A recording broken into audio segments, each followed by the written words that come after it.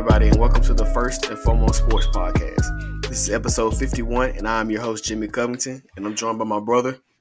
What's going on, everybody? It's Quentin Douglas. How you doing today, man? I'm doing pretty good, bro. How about you? I cannot complain. Got the hand wash the whip, clean the inside, got to listen to some tunes. It's been a good day, man. Got the whip beaming. Yeah, you already know. Man, last time I washed mine, I think it rained not even 20 minutes after I finished washing it. Hey, but you still had that shine, though, I'm sure. Yeah, for sure. But, for some reason, it seemed like the pollen been kind of bad down here this year. You already know. Terrible. But we got a jam-packed show for y'all today. We're going to get started, but today we're going to start off a little different. We're going to start introducing a quick hit segment from now on, from most of the shows, going forward, depending on, what happens during the week. But first, we're going to start off. Tim Tebow, I'm sure you haven't heard that name in a while, is expected to sign with the Jacksonville Jaguars as a tight end. Quinn, what are your thoughts on the Tim Tebow situation? Man, so definitely, I couldn't say I was completely shocked at the news, but it definitely caught me off guard because, we hadn't seen Tim Tebow playing in the league in like 6 years now, I believe. Of course he had his stint with minor baseball, but for him to come back in the league after such a long period of time, I'm interested to see how he's going to perform, how his body will hold up. And I really want to know just how much he's actually going to contribute on the field because, of course, I get it. He has a really deep connection with Jacksonville's new head coach, Urban Meyer. But I just feel like, at least right now in this moment, he'd be more productive as a coach than he will as a player. For me, I think it's all about his relationship with Urban Meyer. I think that's what it is. He hasn't played a single snap of tight end in his life, more than likely. He's 33 years old, and he took his last snap December 30th of 2012 was the last time he took a regular season snap. So my guess, if I'm guessing how he's going to be used, I would assume he's probably going to be used similar to what the Saints do with Taysom Hill. But I don't think Tim Tebow was ever the athlete that Taysom Hill is. And I don't think he definitely isn't now at age 33. But I'm also interested to see how his body holds up. Being as though he's been playing baseball for the last several years. And we both know there is no sport outside of, boxing or UFC that compares to the every down physicality of the NFL. So, honestly, I think it's just all about his relationship with Urban Meyer. And I'm sure there were some more guys that are more deserving of a shot, but it's all about who you know. And this is a prime example of that. Right, you're exactly right. Definitely a good example of, it's not always about what you know, but who you know. But, it's been a long, long time since Urban Meyer's worked with Tebow, but I have to imagine if there's anybody who's able to utilize him, Urban's probably one of the best guys. And I think another place it'll help, it'll probably definitely sell some tickets. Oh, yeah, definitely. And, you got Trevor. And Tim Tebow is from Jacksonville, too, so I'm sure that plays a little bit into it. I know there were some guys that came out and spoke against it, mentioning Colin Kaepernick, but it's a completely different situation. It's not relatable at all. Shannon Sharp was the one person who I listened to that actually, spoke. He mentioned the amount of guys that were in his inbox trying to get a shot at playing tight end. So I'm sure there were some guys that are more deserving of a shot. But like I said, once again, it's about who you know. Right. Definitely about who you know. But, if anything, I had to say he had a pretty interesting tight end mentor in Aaron Hernandez back in his college days. That's true. I don't know if you want to consider him a mentor, but he definitely he was around. I'm sure he's been around some good tight ends, so we'll see. We'll see. No doubt, we definitely will. And I think next up on the quick hitter, someone to touch on. Really unfortunate. We've seen all year a lot of star players suffer injuries in the NBA, and unfortunately it's continued. Jaylen Brown, who was in the middle of easily his career best season, unfortunately he's out now the rest of the year with a torn ligament in his left wrist, which they actually just discovered this past weekend. But he was putting up nearly 25 a game, shooting 48% from the field, 40% from three. And he brought a lot to that team. He really improved his ball handling, and we really knew what he brought on the defensive end. So I think it's a really big blow to this Boston team, especially now with the postseason coming up. It's definitely a huge blow. They were already struggling even with him. He's averaging almost 25 points, 6 rebounds, 3 assists, 48% from the field, almost 40% from three, 76% from the free throw line. He's averaging a career high in minutes, field goals per game, field goals attempted, field goal percentage, 3 pointers made and attempted, 3 point percentage, free throws made and attempted, rebounds per game, steals per game, and block per game. So he's having a career year literally almost entirely across the board. So, and he was an all star too. So that's definitely gonna be a big blow to Boston. I didn't really expect him to make too much noise, even if he was in the lineup, due to the teams with better options as Brooklyn, Philly, Miami comes to mind, Milwaukee. I didn't think they were good enough to compete with those teams. But it's definitely a big blow to their playoff hopes, and I wish the best going forward for Jaylen Brown. Hope he recovers quickly. Yeah, I hope so too, man. He was definitely becoming one of my favorite players in the league. But with his absence, they're really gonna need guys like Kemba Walker and Evan Fournier to really step up and provide a boost in his absence. Definitely, definitely, definitely. But moving on to our last portion of the quick hit segment, tight NFL tight end Sean Culkin was cut by the Kansas City Chiefs, and here's the thing here. He wanted to have his entire salary converted to Bitcoin. Now I think his salary is supposed to be over $900,000, and the Chiefs cut him before that even set in. So Quinn, what are your thoughts on this situation?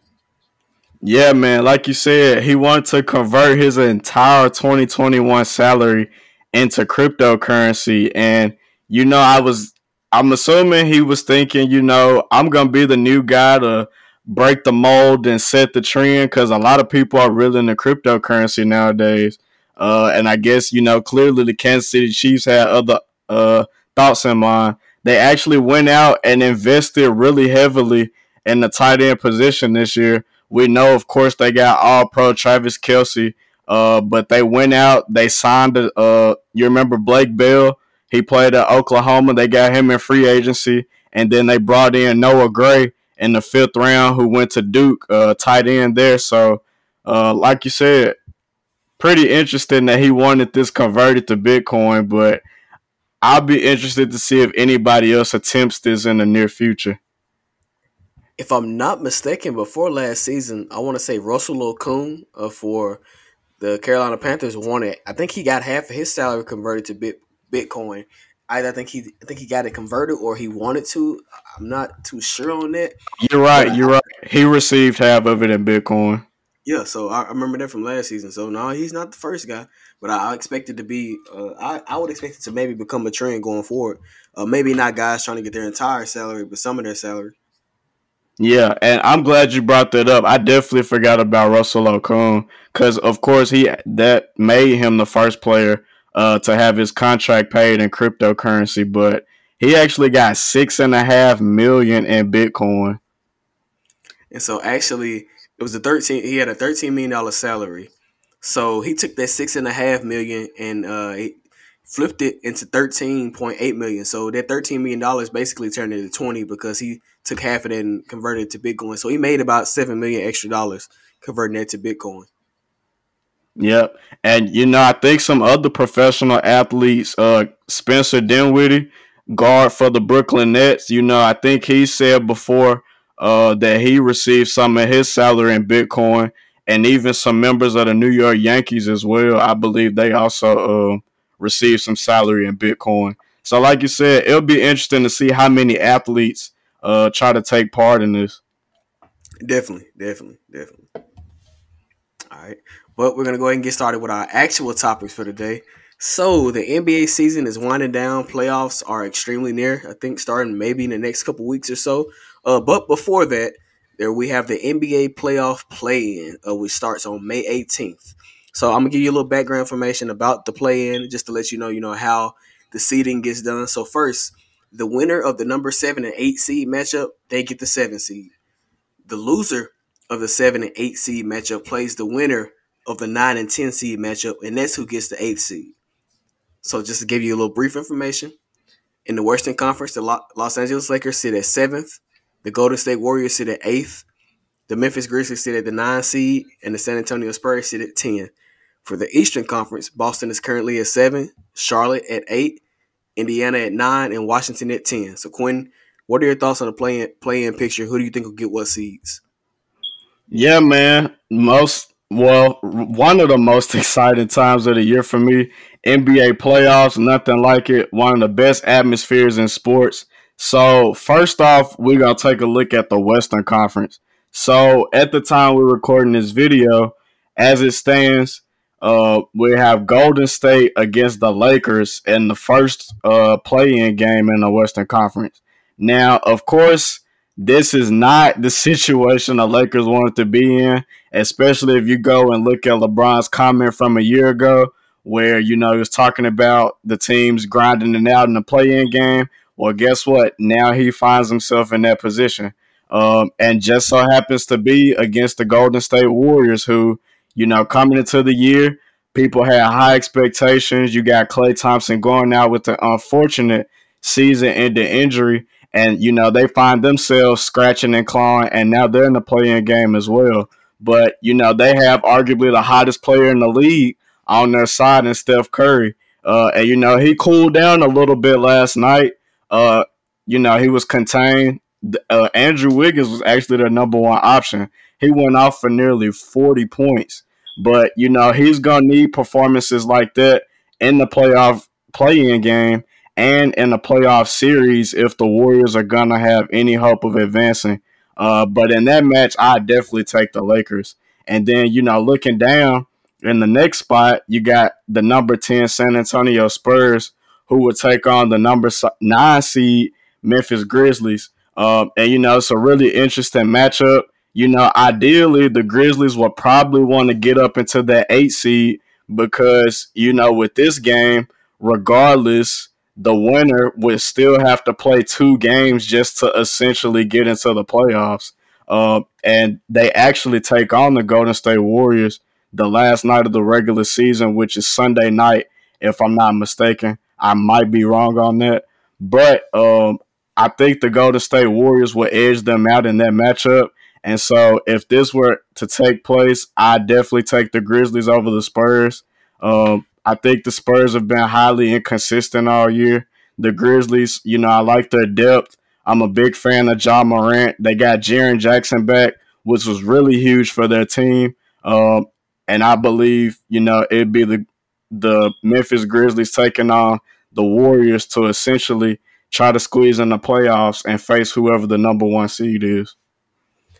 For me, I fully expect. Well, I didn't expect the Lakers to be in a 7 in this situation, but injuries have played a major role this year. A lot of guys have gotten injured, particularly the stars. Anthony Davis missed a lot of time. LeBron missed time.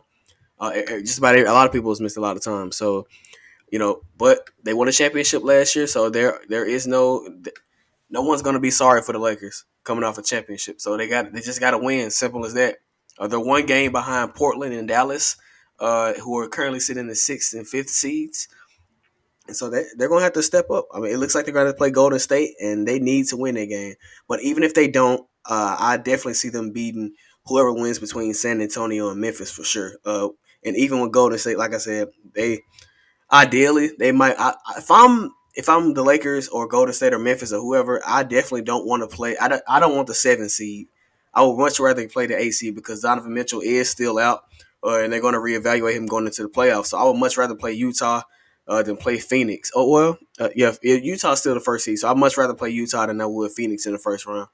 So if I'm LA or Golden State, I kind of want to avoid the 7 seed, to be completely honest with you. Yeah, I could see that. Which I believe the Suns still have a shot at finishing as the number 1 seed in the West. Let me double check. They're 2 games Yes, they're behind. 2 games behind the Jazz, which that's a slim chance of happening. So yeah, I'd probably go on and book the Jazz as the number 1 seed in the West. But like you said, definitely Donovan Mitchell's return is a huge shadow that looms over that team right now.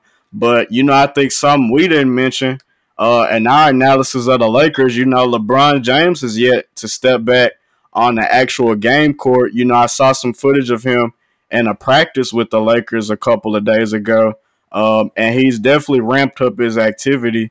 But as far as getting back on the floor, that's remaining to be seen. And they really desperately need him because over these last games that he's been out, you can really tell, especially with combining that with Schroeder, they really miss having a ball handler out there.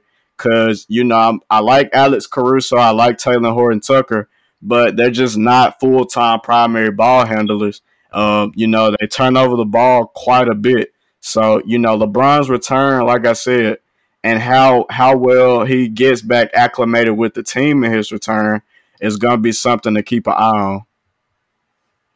Definitely, but like I said, yeah, LeBron is going to definitely have to get healthy because if he's not healthy, the Lakers don't stand a chance.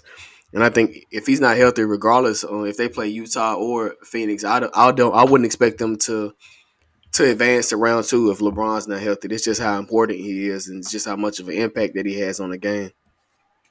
I mean, if LeBron doesn't return, I mean, I don't even know if I picked him over Golden State in the play-in game. Yeah, that's true. That's true. I'm definitely concerned about that too because Steph Curry is hot, and I don't think we have an answer for him.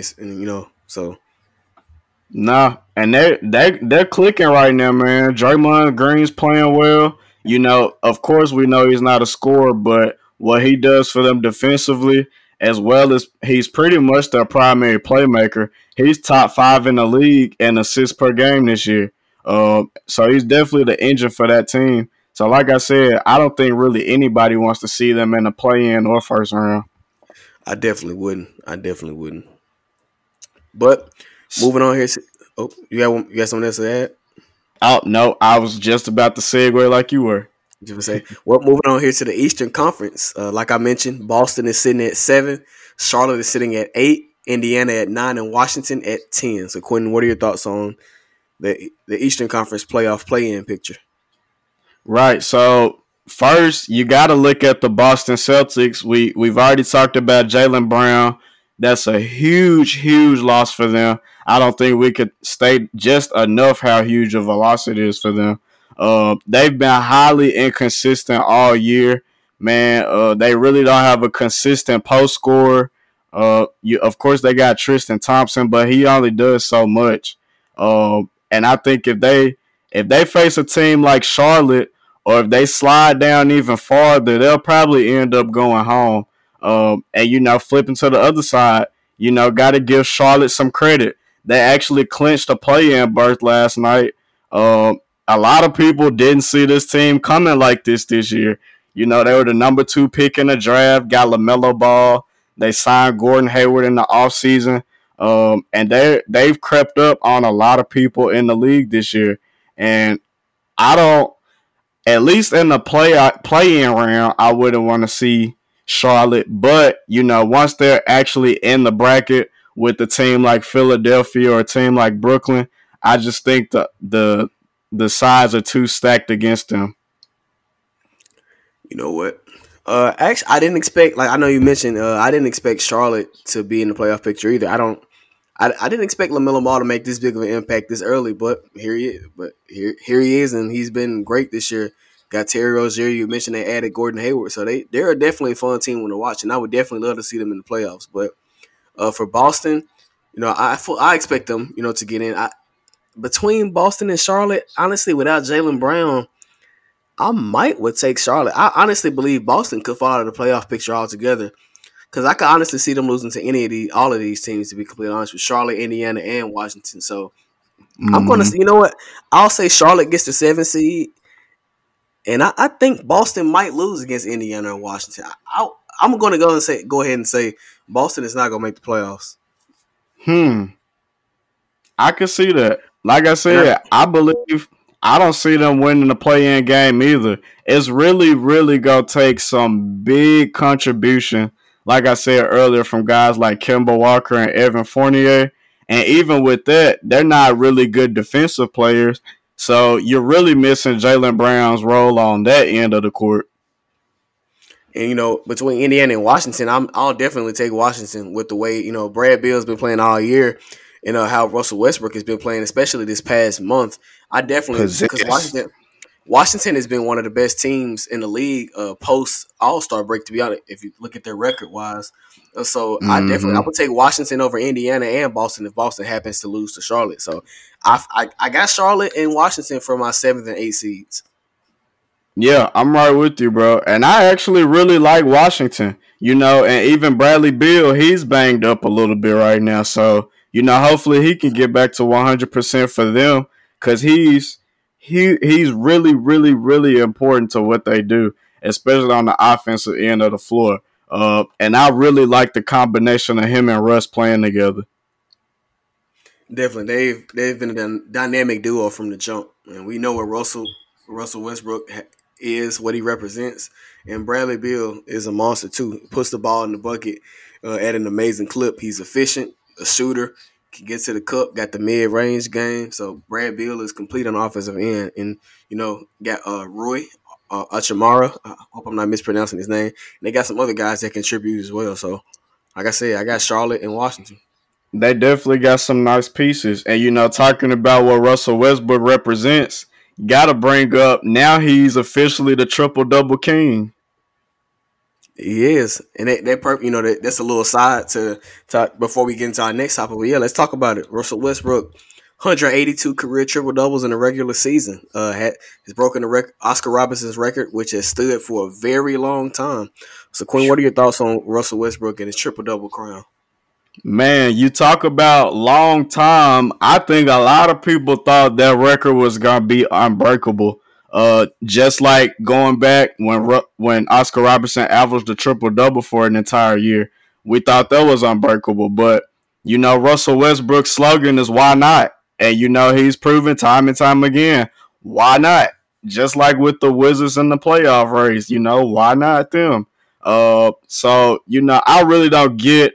Russell Westbrook has probably received, I'd say, since he's entered the league, he's probably been top 5 when it comes to how much hate he's received. I just really, really don't get the disrespect and the hate he gets. You hear all this talk about, oh, he's inefficient. He doesn't play championship style basketball. At the end of the day, when it boils down to it, this dude is easily a top 5 point guard to ever touch a basketball. And to be in the category with guys like the Big O, he's up there with Jason Kidd, Magic Johnson. He's definitely in some rare air. You know me for a long time. I've been one of the biggest Russell Westbrook fans there is, and all the hate he's received over past years has definitely been unwarranted. But the man is you can't deny his greatness. Like you mentioned, top 5 point guard of all time, certified Hall of Famer. And the thing with his triple doubles is that he wins games. It's not stat padding. He has a record of 136 and 45 when he records a triple double. That's a 75% winning percentage. That's crazy. It's great. And just The this dude's season a alone, winner. this season alone, he's averaging a career high in rebounds and assists. And Russell is well over 30 years old. I think he's about 31, 32, if I'm not mistaken. I So think just 31. So just that alone, like this, it's amazing. And then he's 6'3". He's not a 6'7" small forward, 6'8" power forward, nothing like that. He's not LeBron James size. He's 6'3", 200 pounds, and he plays every position like it's his last position. So, like I said, shout out to Russ, triple double king. I didn't think that record would ever be broken, but here we are. And the crazy part is, he just really started once Kevin Durant left was when he really started getting triple double. So it's just the last 4 or 5 seasons. But think about it, he played 4 seasons before that. And so like the amount of triple doubles he's got just in that time alone is just amazing. Right. And I'm glad you brought that up because I was just about to give you a quick timeline. Of course, you talk about year one without KD in OKC. That was the year you had 42 triple doubles in one season. And of course, he broke the big old single season record set 50 years earlier. Then the following year was when he crossed 100 career triple doubles. Then in 2019, that was a stretch when he was with the Rockets where he had 11 straight games with triple doubles. And I actually think I remember that game. And then, of course, the latest game. And in this same game, he actually joined LeBron, Oscar Robertson, and Gary Payton as the only players in NBA history with over 20,000 points and 8,000 assists. His versatility is definitely unmatched. It's completely unmatched. And Right. and it's not he doesn't he has playoff triple doubles as well. He has 10, so he actually has 193 career triple doubles. He has 36 triple doubles this season, and he's only played 62 games. So triple double in over half the games again. Man, he's the walking definition of last night. I messed around and got a triple double. I mean, if you just want to look at his last few games, think about his last game: 23 points, 13 rebounds, 21 assists. The game before he had 33, 19, and 15, 13, 17, and 17. 29, 12, and 17. He had a game where he had 14, 21 rebounds, and 24 assists. So the what he does is amazing. And you got guys that talk about, he's stat padding, but no, that's not stat padding when you're winning games. And he wins games at a high clip. He does what the team needs for him to do, and that's why he's great. That's why he's transcendent, and that's why he's Hall of Fame bound. Right, easily Hall of Fame worthy. And with that winning, one thing that doesn't get talked about enough in his game and his leadership. And I think we've really seen that this year with the Wizards and how he's elevated that team. Definitely, definitely. Like I said, they were in a dumpster, but once after All Star break, they've been one of the best teams in basketball. No doubt, man. But moving on to our next topic here, the WNBA season, the 25th WNBA season is upon us, and the regular season starts on May 14th. Quinn, go ahead and claim your team. Yes, sir. So, of course, this is our first episode actually where we're discussing the WNBA. Like you said, the 25th season, man. I'm excited. And so, what we want to do, we're going to go ahead and claim our teams. And so, really, it's kind of the same way I am with basketball. Everybody who knows me knows that my loyalty is to the LeBron James. I guess technically my team would be the Chicago Bulls, but first and foremost, it's LeBron before all. But in the WNBA, I'm definitely rolling with my Chicago Sky and my beloved Candace Parker. She actually this past off season, her move from the LA Sparks to the Chicago Sky probably had to be the biggest free agent move in WNBA history. And actually, this brings her back to her hometown. Of course, she grew up in Chicago. Of course, before ultimately she played college ball at UT. But she's a two-time MVP. She's a future Hall of Famer. She just won Defensive Player of the Year last year at age 34. So she's still getting it done. She's still easily a top 5 player in the league. And I really like the pieces that they have around her in Chicago. First looking at Courtney Vandersloot, I think she's the best point guard in the WNBA. She's a walking double-double pretty much. Last year, she averaged 10 assists. And I think, this year with Candace taking some of that attention from her, I think that could definitely help not only her assist numbers, but her scoring numbers. And then, they also, they got Diamond DeShields, who's another effective guard. She had a disappointing year last year, had her season cut short by injuries in the bubble. But, she really showed the potential to be a star in the league. And like I said, they just really have some really nice pieces there in Chicago. And I think Candace could also serve as a mentor for some of their young players. They got Allie Quigley and Azura Stevens also. So I think, the sky's the limit for the Sky. You know what? I like Chicago as well. And one girl, one lady that you forgot to mention that joined the team is Lexi Brown. Many people don't know. A lot of people don't know about Lexi Brown. Lexi Brown is a baller. She challenged the record for the most steals in the season last year. She averaged over 3 steals a game last year, and that's not all she does. She has a nice pull up game, can get to the cup, and she's a sharpshooter from 3. They also added her too as well. So Minnesota, they're definitely going to be a good team to watch. But for me, I got to go with the Las Vegas Aces. So let me just run off some names here. They have the reigning MVP in Asia Wilson. They got Liz Cambridge, Chelsea Gray, Angel McCautry, Kelsey Plum, who missed all of 2020 with an Achilles injury. De'Erica Hambry, who's the two-time reigning Sixth Woman of the Year. They had Jackie Young, who was the first overall pick in the 2019 draft, and they got Rakina Williams. That is a monstrous lineup. That's a monstrous rotation for a WNBA team. Like I said, Asia Wilson, like I mentioned, was the MVP. Is a baller. Liz Cambridge is a monster in the middle. We know what Kelsey Plum can do. Angel McCautry still putting up solid numbers. Chelsea Gray is still a great player. So I like Las Vegas, man. So if you see me with a Asia Wilson Las Vegas Aces jersey, then you know what it is. Yeah, man, I give you credit. Look, Las Vegas is easily the best team in the league. And they actually went to the WNBA finals last year without Liz Cambridge. And on any good night, she's easily a top 10 player in the league. She's dominant, man. You know what she could do down in the post. And then you brought up Asia Wilson. I saw her firsthand giving UT buckets. So she's money in the lane, and now she's expanded her game behind the 3-point line. So, her potential is really, really scary. And, actually something too about the LA or the LV Aces, their head coach is Bill Lambier. Definitely, you already know. Yeah. So, like you said, they got a squad. They're gonna be dangerous. And the Seattle Storm, they're gonna be right back in the picture. You got the Washington Mystics getting Elena Della Don back. So, the Phoenix Mercury and Diana Taurasi, can't forget about her. She's the female Mamba. So it should be an exciting 25th season for the WNBA. Especially, they'll be getting a lot more nationally televised games this year.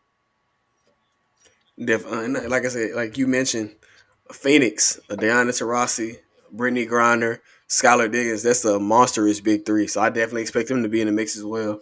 You mentioned the Washington Mystics. Can't count out Seattle with Brianna Stewart, who all she does is win. Shout out to Brianna Stewart. Monster. But this gonna be an exciting WNBA season. I'm definitely gonna be tuned in starting Friday. I'll definitely be tuned in, and we are gonna talk a lot more WNBA going forward.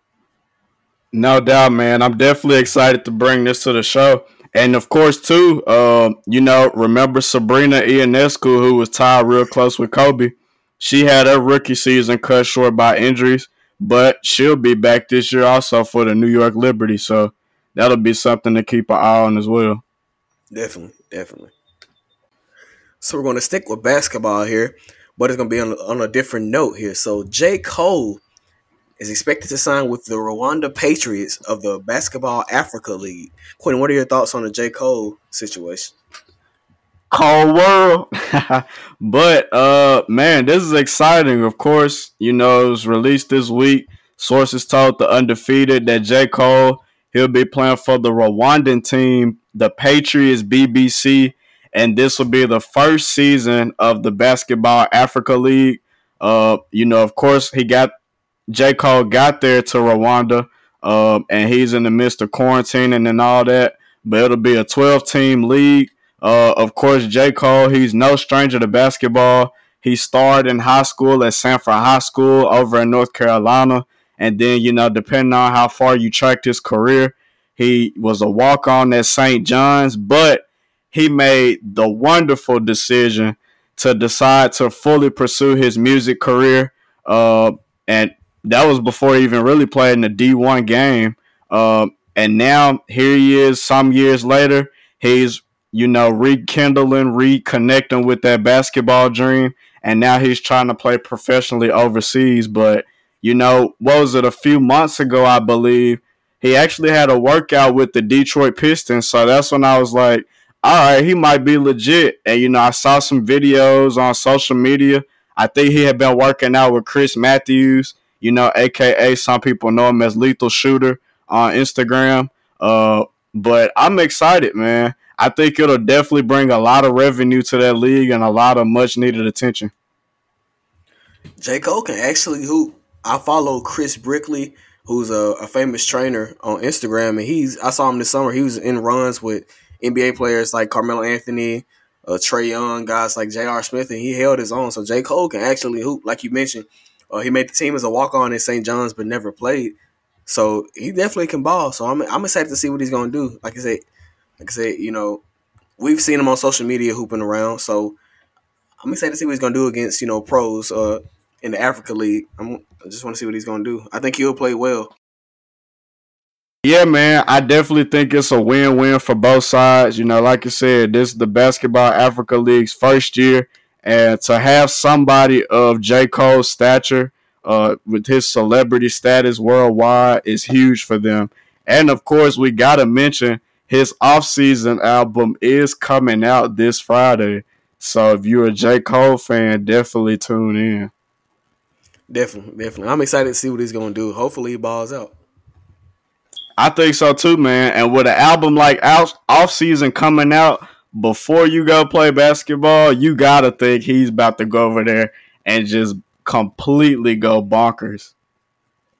Hopefully, he does.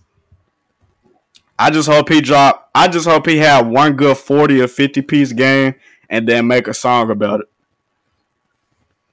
Now I don't know if he's gonna get 40 or 50 now, but I can see maybe 30, but 40 or 50, I don't know about that. Just one game, man, once. Just for Cole, man. Cole got to do it for the culture. We'll see. We'll see. That's a lot to put on. 50 is a lot. No doubt. It's okay to be a little, out there with my predictions, though. Oh yeah. Oh yeah. But moving on to our last topic of the day. This is a topic that I think we definitely gonna disagree on. But there's been much discussion. There's been much discussion in recent weeks on who is the most skilled player in the NBA. So Quentin, who is, in your opinion, who's the most skilled player in the NBA? You know what? You exactly right. We are gonna disagree on this because I think I already know where you going, and I'm going a complete 180 from that answer. And I don't know if anybody really expects this player to be the answer to this question. But to answer who's the most skilled player in the NBA right now, I'm going with James Harden. I think, when it comes to what he does on the offensive end of the floor, he's as good of a triple threat player as it gets. First, his shooting ability, what, he does with his step back, how him and Houston, under the direction of Daryl Morey and, coach, excuse me, what's his name? Mike D'Antoni. Yeah, that's right. Under coach Mike D'Antoni, all they did was shot 53 pointers a game. And he's lethal from back there. And we've seen how players have tried to defend him, and will literally stand on his left side to try to eliminate that step back. And regardless, it just doesn't work. And then, after the shooting, if you press up on him, he'll just blow right by you. His ability to get to the hole, his ability to finish through contact is unmatched. And not to mention, he's a super efficient free throw shooter. And I'll be remiss if I didn't bring up his ability to pass the ball. And, that really revolutionized when he went to Houston and they put the ball in his hands full time. We really got to see just how good of a decision maker he is. And, with just how lethal of an offensive weapon as he is, he draws so much defensive attention that when you surround him with those shooters, that gives them ample opportunities to cash in from long range. So I think when you take into account just how lethal he is as a player, how much defensive attention he draws, not to mention how many moves he has in his arsenal, I think James Harden is the most skilled player in the NBA. I thought you were gonna go with LeBron, so I'm okay. I'm not really mad about that, but I'm gonna go with his teammate, and I'm going with Kyrie Irving. I think he's a mini version of Kobe Bryant, who I believe is the most skilled player to ever walk God's green earth, and I don't think there should be no debate about that. Let's be honest here. But for Kyrie, my case for Kyrie is the best ball handler I've ever seen. Has the best footwork in the game today. Is the best finisher his size at the rim that I've ever seen. Is a great shooter. Can finish with either hand, and his tough shot making ability is something I haven't seen. Outside of Kobe and Kevin Durant, guys like Jason Tatum. Think about it, he's only 6'2", and his tough shot making ability is one of the best ever. So I think it's for me. It's Kyrie. Like I don't. James Harden is, he's in the conversation. Kevin Durant is in the conversation. Steph Curry, those kind of guys in the conversation. But I think Kyrie's another level. Like I mentioned, ball handling, footwork, shooting, finishing, being ambidextrous. I think it's Kyrie. You know what? I mean, Kyrie, I think a good majority of people, he'd be the first name you easily spit out when this conversation comes up. Like you said, he's a baby Kobe Bryant. He pretty much can score from anywhere on the floor. He can score off one leg. He can score off two. He can score flying in the air. I mean, he can do whatever. He can pull up from 30. I mean, Kyrie can do it all, but James Harden can too, and at a higher level. And not to mention, he can dish the ball. And didn't even bring up, especially probably over the last year or so, James Harden's really stepped up on the defensive end of the floor. And so taking all that into account, and something else I didn't even mention, this is a huge stat in my opinion. James Harden has a higher true shooting percentage than Kobe, MJ, and Wilt Chamberlain. Just think about those three guys and how elite of scorers they were and how dominant they were in the league. James Harden, I just think, he's unlike anything we've ever seen before. I don't think we'll ever see anything like him again. I get it. A lot of people don't like his playing style. He doesn't show up in the playoffs. I get it. But we've seen over long stretches, he has an MVP in this case for a reason. We've seen over long stretches of periods where he can just go out and go crazy. What was it, last year, year before? I think he had like 30 something games or something like that where he was putting up like 30 a night, and that was including like 60-point triple doubles. I'm sorry, but Kyrie ain't doing that. I mean, there's no doubt James Harden is more prolific as a scorer, as a passer, but we're not talking about statistics. We're talking about pure skill here. Like I said, I think it's Kyrie. I don't think James Harden is a better ball handler than Kyrie. I don't think he's not a better shooter. Kyrie, you can look at that statistically. And then even at the rim, I don't think he's a better finisher at Kyrie. And Kyrie is about 2-3 inches shorter and probably about 20 pounds lighter. So like I said, for me, it's Kyrie. Well, when have we seen Kyrie as the primary force on the team leading them to the playoffs? That has nothing to do with the topic at hand. It's who is the most skilled player. It's not Really? who's the best at leading the team. It's about who's the most skilled player. And Kyrie's the most skilled player. Even it's his tough shot making ability. You don't see James Harden in the low post. What? But you see Kyrie doing Kyrie doing over the shoulder fadeaways like Kobe does, bro. Come on, bro. It's Kyrie, bro. Come on. James Harden may be more prolific, but it's Kyrie.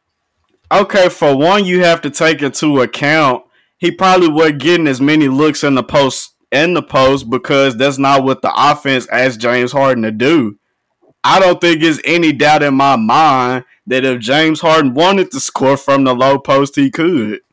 Okay, so I'm glad you brought that up about what he's asked to do. So you don't think if Kyrie played in Mike D'Antoni's system for all the years that he wouldn't average 30 a game? Nope. Come on, bro. Stop playing. Come on now. Nope. I mean, on, I still, like I said, I haven't seen Kyrie Irving as the number one guy on the team be able to elevate them to a playoff level. We're not talking about elevation and leading teams to the play. We're talking about just straight basketball skill. You're talking about leading teams. We're not talking about that. We're talking about straight skill. We're not talking about playoff resume, none of that. We're talking about straight skill. Like I said, he has the edge in ball handling. Playoff he has resume. the edge in shooting. James he has the edge in ball playoff resume. He has the edge in ball handling. He has the edge in shooting. He has the edge in finishing in the rim. He's ambidextrous, and he's a better tough shot maker, bro. It's Kyrie Irving. I'm giving the edge to James Harden. I can't do it. I'll put James Harden at 2, but he's not 1 for me. No. I can't do it. I just don't see how you got a dude that's averaging 30 and 10. Because you hadn't even, Kyrie Irving, you hadn't brought up anything about playmaking, nothing about defense. I mean, none of that. Defense isn't a skill. Defense is about effort. And You yes, don't think James Harden. this is a skill? Ja- James Harden is a better passer. Yeah, Why can't but everybody play defense? defense is mostly an effort thing, bro. Think about that. Defense is mostly effort. Like you gotta have a certain level of skill and intelligence and IQ, that type of thing. But listen, defense is mostly effort. Let's be honest here, bro. Like you got a lot of guys that got. Think about James Harden. Like for years, he was talked about as being a terrible defender, but he always had the ability. He has the physical attributes to be a great defender. He just didn't put in the effort necessary into years past where he put in more effort. But but defense is mostly about your physical traits and your desire to play defense if you want to be real. But like I said, I mean, yeah, James Harden got the edge as a passer. In terms of statistics, Yeah, whoa. You're telling me what guys like Anthony Davis, Kawhi Leonard, Ben Simmons, what they bring to the floor on the defensive end on a night in, night out basis, that's not a skill? I didn't say it wasn't. I didn't say it wasn't a skill. What I said, they're also elite defensively because of their physical attributes. Kawhi wouldn't be as elite defensively if he had a 6'7" wingspan and 6'7". He has a 7'3" wingspan. Physical attributes and effort play a lot more into defense than most people realize. And of course, you got to have a solid IQ. But when you're that gifted physically and you put in the effort on defensive end, you're gonna be a monster defensively. But come on now. Look, man, the way I see it, James Harden's more skilled than Kyrie Irving. And I The think only thing, that's going to be evident when James Harden goes down as an arguably top 30 player to ever play the game of basketball. yes, James Harden is more prolific statistically, yes. But if you just want to look at, It he's a ain't better even passer, yes. But statistics. I'm just saying, okay, but okay, I'll give him that. I'll give him passing or whatever. I'll give him defense. While offensively, ball handling, Kyrie, footwork, Kyrie, finishing ability, Kyrie, shooting ability, Kyrie, being ambidextrous, Kyrie, tough shot making ability, that's Kyrie, bro. No, come on now. Nobody has that combination like Kyrie does, bro. Nobody in the game today has that combination, that elite combination. Look, man, the way I see it is James Harden.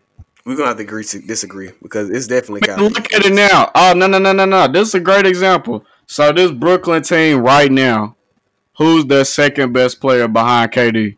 That has nothing to do with what we're talking about. Again, you're talking about leading teams and stuff. They ain't got nothing to do with what we're talking about. We're talking about straight skill. No. I just said You who's the putting in better player. I just said who's the better that's player. irrelevant. It's irrelevant. I know. It's not related to who's the most skilled. I just said who's the better player. James Harden. I just think if you think it's close between James Harden and Kyrie, I don't know what to say. And look, I'm a huge Kyrie Irving fan. Everybody knows I love Duke. So, Kyrie, he probably played for us a quarter or two, but he still is a Blue Devil. And I'm still taking James Harden as a more skilled player. And you have the right to. I haven't seen any defenses adjust the way they have to James Harden to Kyrie Irving. Have you seen the defenses they throw at James Harden? Listen. I don't care about none of that, bro. We're talking about who is the most skilled player, bro.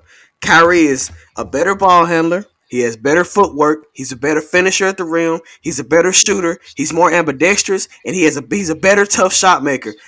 That's offensive skill right there. I don't care about him leading the team. What defense? I don't care about none of that. We're talking about straight skill here. I don't see Kyrie getting triple team. I don't see Kyrie with people all up on his right shoulder just completely trying to eliminate that. I don't see people trying to emulate Kyrie's step back jumper. I don't see any of that. Any of it. Dude, that has nothing to do with what we're talking about. We're just talking about straight pure basketball skill. We're not talking about being double and triple team, Quinn. Is that not a part of skill, though, man? If he was so skilled, why would he not draw all that extra defensive attention? You want to know why James Harden gets all that attention? Because what he's been able to do offensively the last few years. But you want to know why he's had the ultimate green light. He's had the ultimate free reign to do all of this stuff. Like I said, do you don't think Kyrie would get more attention if he played with Mike D'Antoni? He would average 30 a game too, bro. So it don't take skill for him to do that? It takes skill for him to do that. Of course it does. You can't average 35 a game without a high skill level, bro. But I just think just straight basketball, I think Kyrie is a more skilled player. Why hadn't Kyrie ever averaged 30? And he don't even play. He doesn't even get assists. Why don't he average 30? I don't know why is that. Listen. I don't know what green light he's had with coaches in previous years. You got to mention he also played with LeBron James. We all know playing with LeBron James as a second fiddle, you're not gonna get the shots that you usually get. Even playing on his own, I don't know what kind of green light they had. I don't know what kind of system they ran. I don't know what the coach asked him to do. The coach might not have asked him to go get 30 every night. So we don't know if he can go get 30 night because I don't know if he's been asked to do that. And now he has Kevin Durant and now he has James Harden. So of course he's not gonna get 30 a night with those guys on the roster. The way I see it, James Harden is a way more unstoppable offensive player than Kyrie Irving. Okay, we'll have to agree to disagree. If I got Kyrie Irving and James Harden coming at me down the lane, I'm going to be way more afraid of James Harden than I am Kyrie. I mean, James Harden is about 6'5", 220, 230. So, I mean, I'll be a little more intimidated too. But, okay. That's besides the point. But size ain't got nothing to do with it. He may be like 2 inches taller. Wow. And he got him by 30 pounds too. That makes a difference too. Come on now. Either way, man, James Harden is a lot more of a threat coming down the lane than Kyrie Irving is. That may be true, but that, like I said, that has nothing to do with what we're talking about. But we're gonna have to agree to disagree because we can go on this for forever. Man, it's James Harden. It's cool. Okay, whatever. Whatever. Man, that was a good heated debate though. I'm over here sweating. But as long as we know that Kobe is the most skilled player ever, then we good. I give him that. Kobe definitely is the most skilled player ever. You know, you can debate it might be Michael Jordan, but I think what Kobe did, you know, he was just as graceful. He was a lot more sophisticated, and he pretty much refined everything that MJ did. So, definitely hats off to Kobe. As long as we agree on that, we good. But that's all we have for y'all today. This is episode 51 of the First and Foremost Sports Podcast. I am your host, Jimmy Covington, and I am joined alongside with my brother. That's right. I'm Quentin Douglas, and be sure, don't forget, you can follow us. We have our Facebook group, First and Foremost Sports Podcast. You can give us a follow on Twitter, First and Foremost Sports Podcast, or you can follow us on Instagram. Pretty much any platform. You can search us. You can find us. You can find us on Apple Podcasts. We're on Spotify. We're actually on up to 9 different Spotify or podcast platforms now. So be sure that whatever your podcast platform is, you're subscribing and you're following so you get notified whenever we put out an episode. And we appreciate y'all. All right. Just like you said, thank y'all. Follow us, please. Interact with us. We're open to all suggestions. And just like I said, I want to thank y'all again for continuing to support us. And we're out of here. Deuces.